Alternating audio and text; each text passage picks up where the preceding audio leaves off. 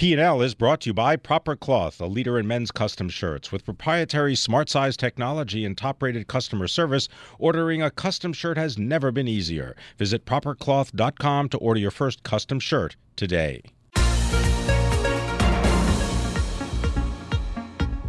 Welcome to the Bloomberg P&L podcast. I'm Pim Fox, along with my co-host, Lisa Abramowitz. Each day, we bring you the most important, noteworthy, and useful interviews for you and your money, whether you're at the grocery store or the trading floor. Find the Bloomberg P&L podcast on iTunes, SoundCloud, and at Bloomberg.com.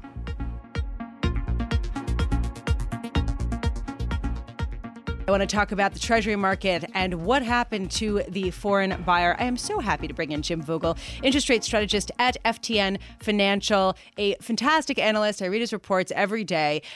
Jim, I would love to get your take, first off, on whether we're starting to see foreign investors come back to the U.S. Treasury market after abandoning it in December.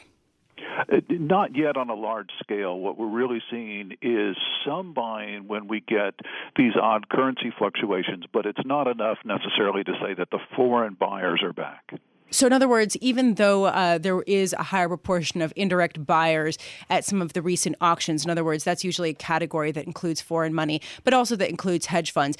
It's been increasing, but this doesn't necessarily represent that China and Japan are coming back. No, not yet in the kind of support that the Treasury market became accustomed to over the last 5 to 6 years. Hey, Jim, could you just comment on what's going on with the U.S. dollar? And am I correct in thinking that we saw this big surge in dollar since the November election? And that after the new year, we still saw some strength, but then there started to be conversations about, how long things would take and taxes and interest rates. What can you tell us about the sort of trajectory of the dollar? The dollar is still going to regain some of its strength, but it was way too strong in December because for a while people feared that the Fed was falling behind the potential of the Trump/Republican stimulus that everybody was talking about and became part of the Trump trade. And so on that basis, if the Fed was behind, then they would have to catch up, say with a big increase or a quick increase at the March meeting. That thinking from December has totally wilted, particularly after we saw average hourly earnings growth revisions last week. So there's this debate right now that's been going on, which is, are we headed toward an inflationary, reflationary time period, or are we going to see Treasury yields go back down in the wake of disappointing growth? Where do you weigh in on this? We're certainly going to stabilize inflation once we move past a couple of other, the next couple of months that are going to see increases in the indexes. But we're not really set for, say, the 10-year to go back to the 2% level when people were less concerned about inflation. It's still early days in the Trump administration, and the people that believe tips are the right place to be are hurting this week, but they have certainly been winning and are ready to commit more capital to that market. How much does the foreign bid that we were talking about earlier play into your thesis? For the most part, we see the overseas fixed income investor staying focused primarily in the European market right now. We do not see them as major players in the U.S., except when there's a risk style event that may come over from EU banking or other matters such as that. So far, wait, back up for a little bit. No, when you say that they're focused on the EU, are they looking to buy German debt, French debt now that the yields have risen there? I mean, where are they focused? Yeah, for the most part, they're focused on Germany and France, and then everything else keys off those relationships there. And so the big news, in addition to the Treasury rally this week, is that both German and French 10-year yields have returned to roughly their 2-month average. Do you see the rally continuing? Unfortunately, for a bit longer, yes, because We still have to regain firmer footing. And when we had the big sell-off in December, we totally bypassed this area between 230 and 235. Mm-hmm. There are no technical indicators for traders to go, oh, finally we've reached here and now we can start selling again. And until we just sort of leach out some of this dollar trade and a couple of other points, we can stay below 237 on 10s into next week. Jim, what do you think is a likely outcome for year-end 10-year Treasury yields? We're still in the 225 to 250 camp. We don't see, to the extent that rates spike at some point as we look at Fed or possibly stimulus from the fiscal side in Washington, they could go up to say 260, 275, but we believe they'll come back down because people are looking at the federal picture on a linear basis and not with all the different ramifications that follow any particular Washington fiscal move. The other really big topic that people have been talking about in the bond world is whether the Federal Reserve will start to unwind their $4.5 trillion balance sheet. There's been discussion about whether they'll start doing that as soon as later this year. There's also been discussion about whether they'll focus more on their mortgage holdings or their Treasury holdings. Where do you weigh in on this? Well, we believe that we'll look far more at their Treasury holdings. There are $400 billion of Treasuries that have to be reinvested in 2018. So that's the far more immediate horizon that requires a policy decision. And we think they'll be looking at it very closely in the second half of this year to at least communicate to the market a fairly detailed plan. Jim, is there any plan for if the economy is currently at its peak and will either plateau or we will see a slowdown? There is nothing in the broader numbers that indicate that we've peaked. The sort of the worst trend that we've got is the fourth quarter personal consumption grew at 2.5% versus the six-quarter average of 2.8.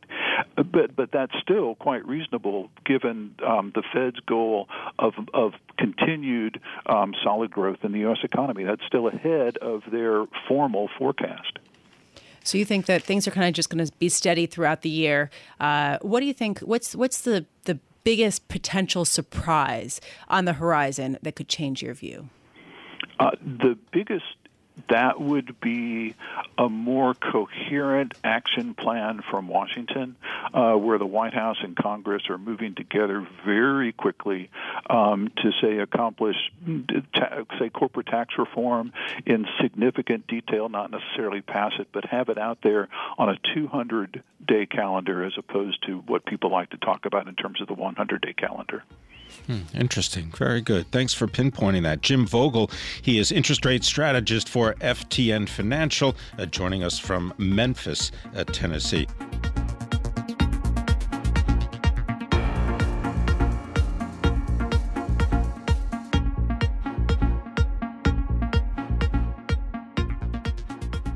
Well, we want expertise in the world of technology, media. We'll turn to only one person. Paul Sweeney, U.S. Director of Research and Senior Media Internet Analyst for Bloomberg Intelligence. I urge you to go to BIGO on the Bloomberg for a variety of detailed reports and insights into a variety of industries. Paul Sweeney, where do you want to start? You want to do Disney or you want to do Time Warner and the AT&T combo? Well, I think Disney's usually the most fun story to talk about. And, they had a kind of a mixed quarter last night.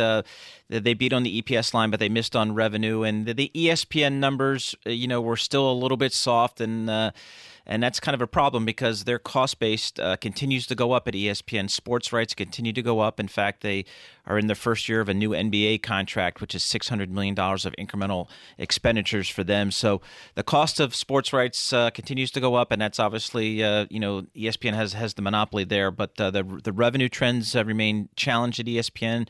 They're dealing with cord cutting. They're dealing with skinny bundles, and they have to figure out a way to kind of tap into the digital growth opportunities for ESPN. Well, but ESPN still has a very steady and desirable group of viewers, no? I mean, this isn't exactly exactly something that's going to go away. I know from personal experience it's by far the most valuable cable network out there, and it continues to grow. Revenue and profits continue to grow just at a slower growth rate. So again, some investors were certainly, but it's half, almost half the operating profit of the Walt Disney Company. So it's a major driver of the company. So the question for the Walt Disney Company, like all cable networks, is how do they bring their content direct to consumers? Through some type of streaming service. It looks like people are on the margin cutting the cord. So you have to think about new ways to reach your consumers with your content. And we've seen some examples, like HBO has taken HBO direct to consumers. It's called HBO Now, and you can subscribe to it directly. And and we'll have to see what ESPN decides to do. Paul, there's been some speculation that Disney might spin off ESPN as its own entity. What do you think the likelihood of that is? I think in a near to intermediate term, that's very unlikely. This is still, again, almost half of the operating profit of the company here. So it's a major part of the business, and it's still a extraordinarily valuable part of the business. It throws off tremendous amounts of free cash flow. But I think to the extent that they ever get to the point where the growth rate turns materially negative and it ends up being a real drag on the valuation, which I don't think it is now, then clearly there would be an opportunity to spin this asset out, and there'd be a lot of demand for that. But I don't think that's anything in the near term. Paul, I wonder if there's anybody that has access to the internet that doesn't either pay a telephone company or a cable company some money. We're talking about like cable operators, whether it's Comcast or Charter, Spectrum, Verizon, so on. Right. Well, unless you're a millennial. So the younger demos are kind of cord nevers, if you will. They've never signed up to any kind of paid TV service. And so the question is, how do you reach those people? And there's actually that percentage of the population is actually growing, the folks that do not pay. It's a small percentage today, but it's growing.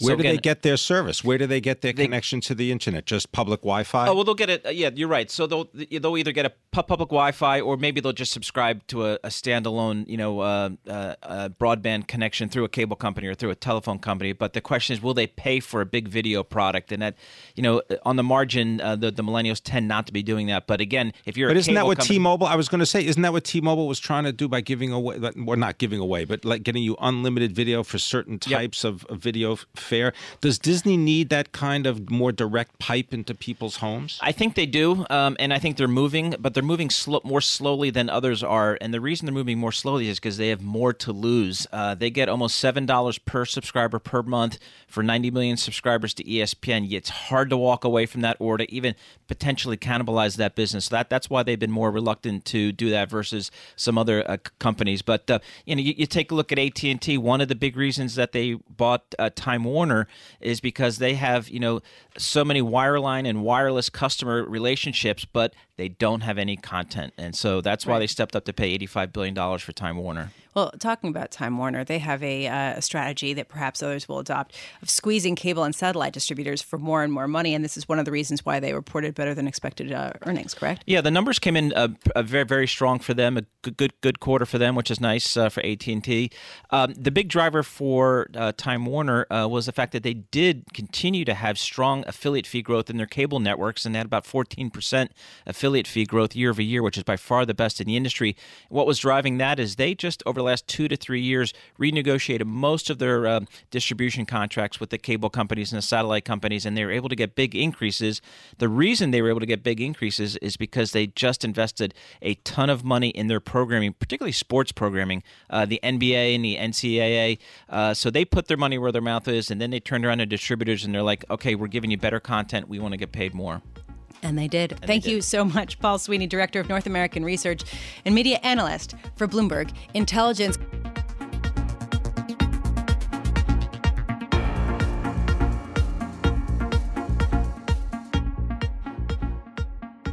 P&L is brought to you by Proper Cloth, a leader in men's custom shirts. At propercloth.com, ordering custom shirts has never been easier. Create your custom shirt size by answering 10 easy questions. Select from over 500 fabrics to suit your personal taste. Shirts start from $85 and are delivered in just 2 weeks. With Proper Cloth's perfect fit guarantee, remakes are completely free, and expert staff are standing by to help. For premium quality, perfect fitting shirts, visit propercloth.com. Custom shirts made smarter.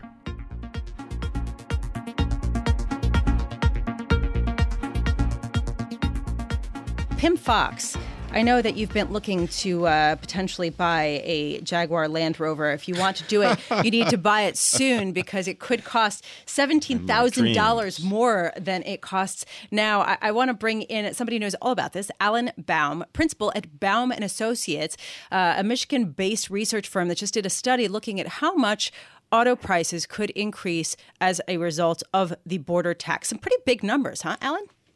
Yeah, and Tim, that 17,000 may not come to pass. That's what the numbers say in terms of our analysis. Obviously, companies will make their own decisions on how they would price their product. Well, right. But the point stands that basically the border tax will make it a lot more expensive for some auto companies, and more so than others. For example, Volvo or Mitsubishi or Volkswagen would face a bigger challenge than, say, Ford or General Motors. Right, and it's based upon where they make their product, the price of the product, and how much of the product, even if it's made in the U.S., is imported. And so Jaguar is obviously, and Land Rover are obviously on the far end there because their products are imported and they're high price. Well, Alan, for the record, I'm a public transport person, so I just gaze into the windows of the showrooms. But if I were to gaze under the hood, I might find that most of what's in there, at least some of it anyway, could be made in Canada and Mexico, right? Because GM and other automakers are still facing this uncertainty because of the president's vow to institute this border tax. And from the Center of Automotive Research, they say that 76% of the seating and interior trim come from outside the U.S. Electronics, more than 61%. Engines, 60%. I mean, if you want a brake system, chances are it's, might come from overseas or somewhere outside the U.S. What are they going to do to change that? That's a big deal. And of course, it's based upon labor and scale. And so you want to do, for the kind of investment that you're going to be making there, you're going to make large volumes.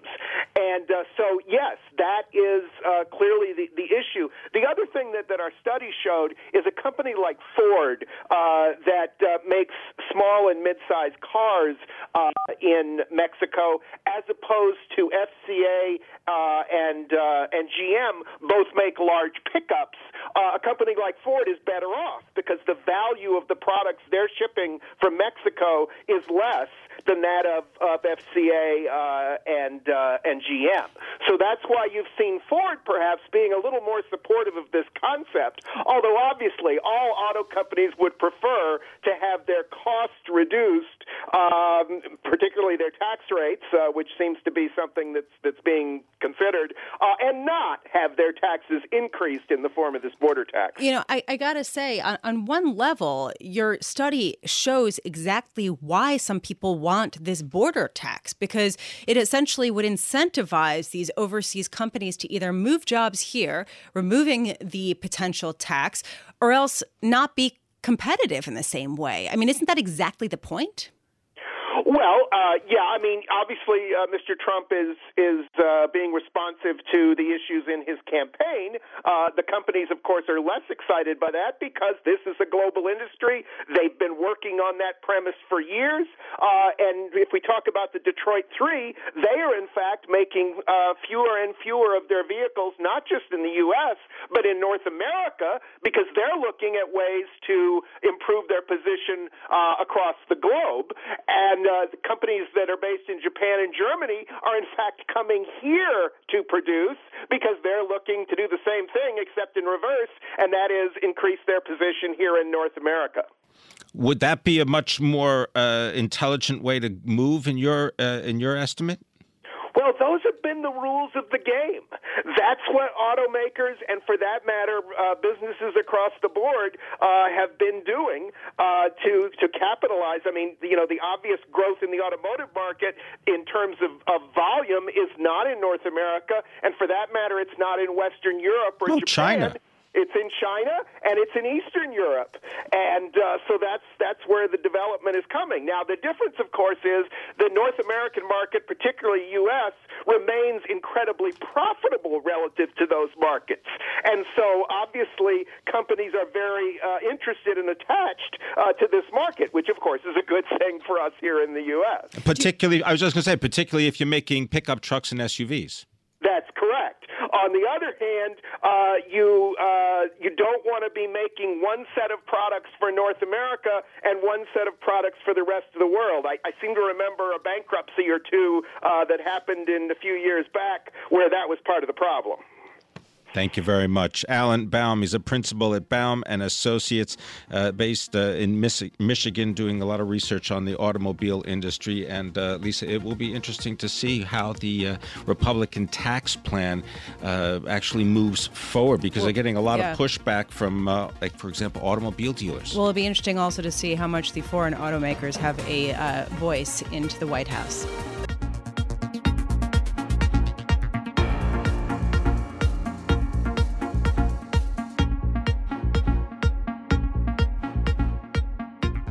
Well, I'm gonna give a round number. Right. I'm gonna give a round number. Well, almost round number. 152. That is the ranking for Moelis and Company. It's not a round number. I said it's not a round number. 150 maybe would be the round number, but it is. Okay, 152nd place.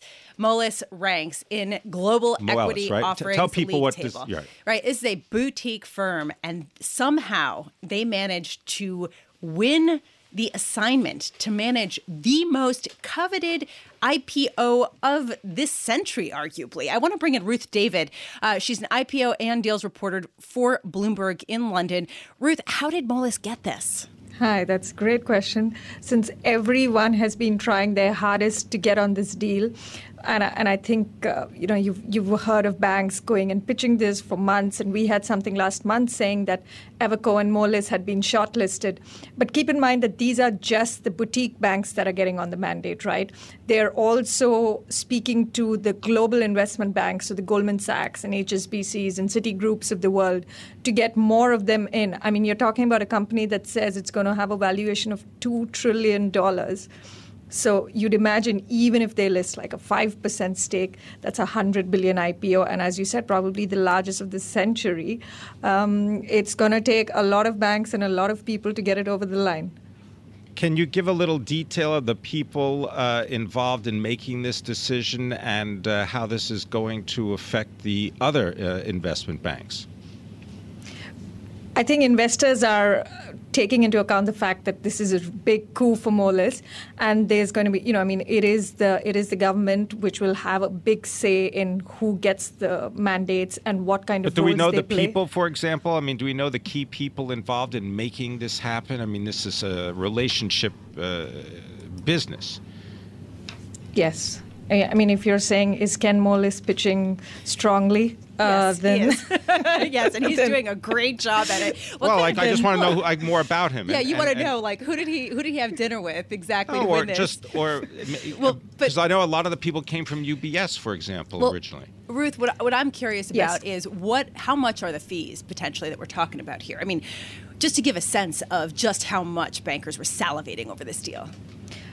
So typically, IPO fees are about 2.5 to 3% of the deal size, but that's just the overall numbers and not something to get too excited about, because state deals, and this is one thing that it doesn't matter what market you're in, a government deal is going to pay you much less than a private company. So it's more of the prestige, right? And it's more of them, like oftentimes the underwriters, so that would not be Moelis, but the other big banks manage to make money by getting commissions from the investors that they bring in.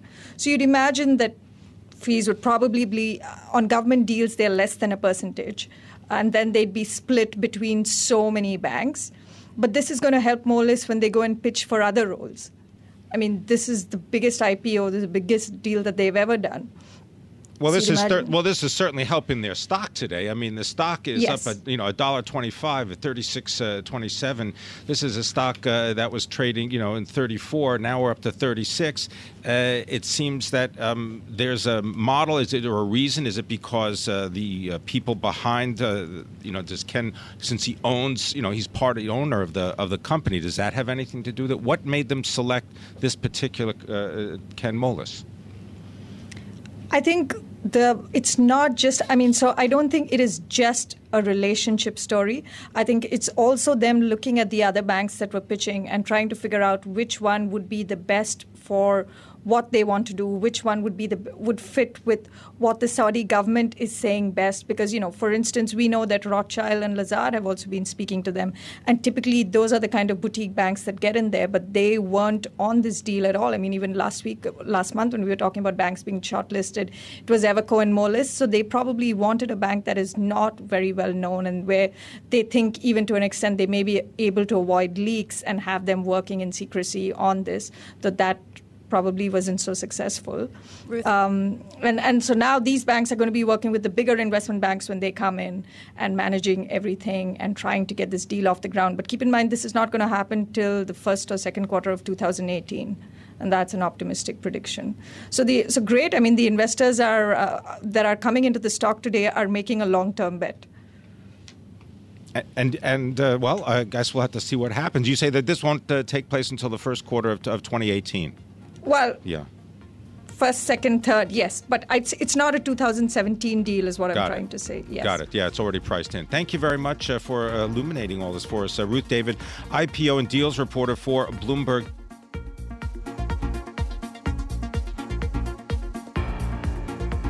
Thanks for listening to the Bloomberg P&L podcast. You can subscribe and listen to interviews at iTunes, SoundCloud, or whatever podcast platform you prefer. I'm Pim Fox. I'm out there on Twitter at Pim Fox. I'm out there on Twitter at Lisa Abramowitz1. Before the podcast, you can always catch us worldwide on Bloomberg Radio.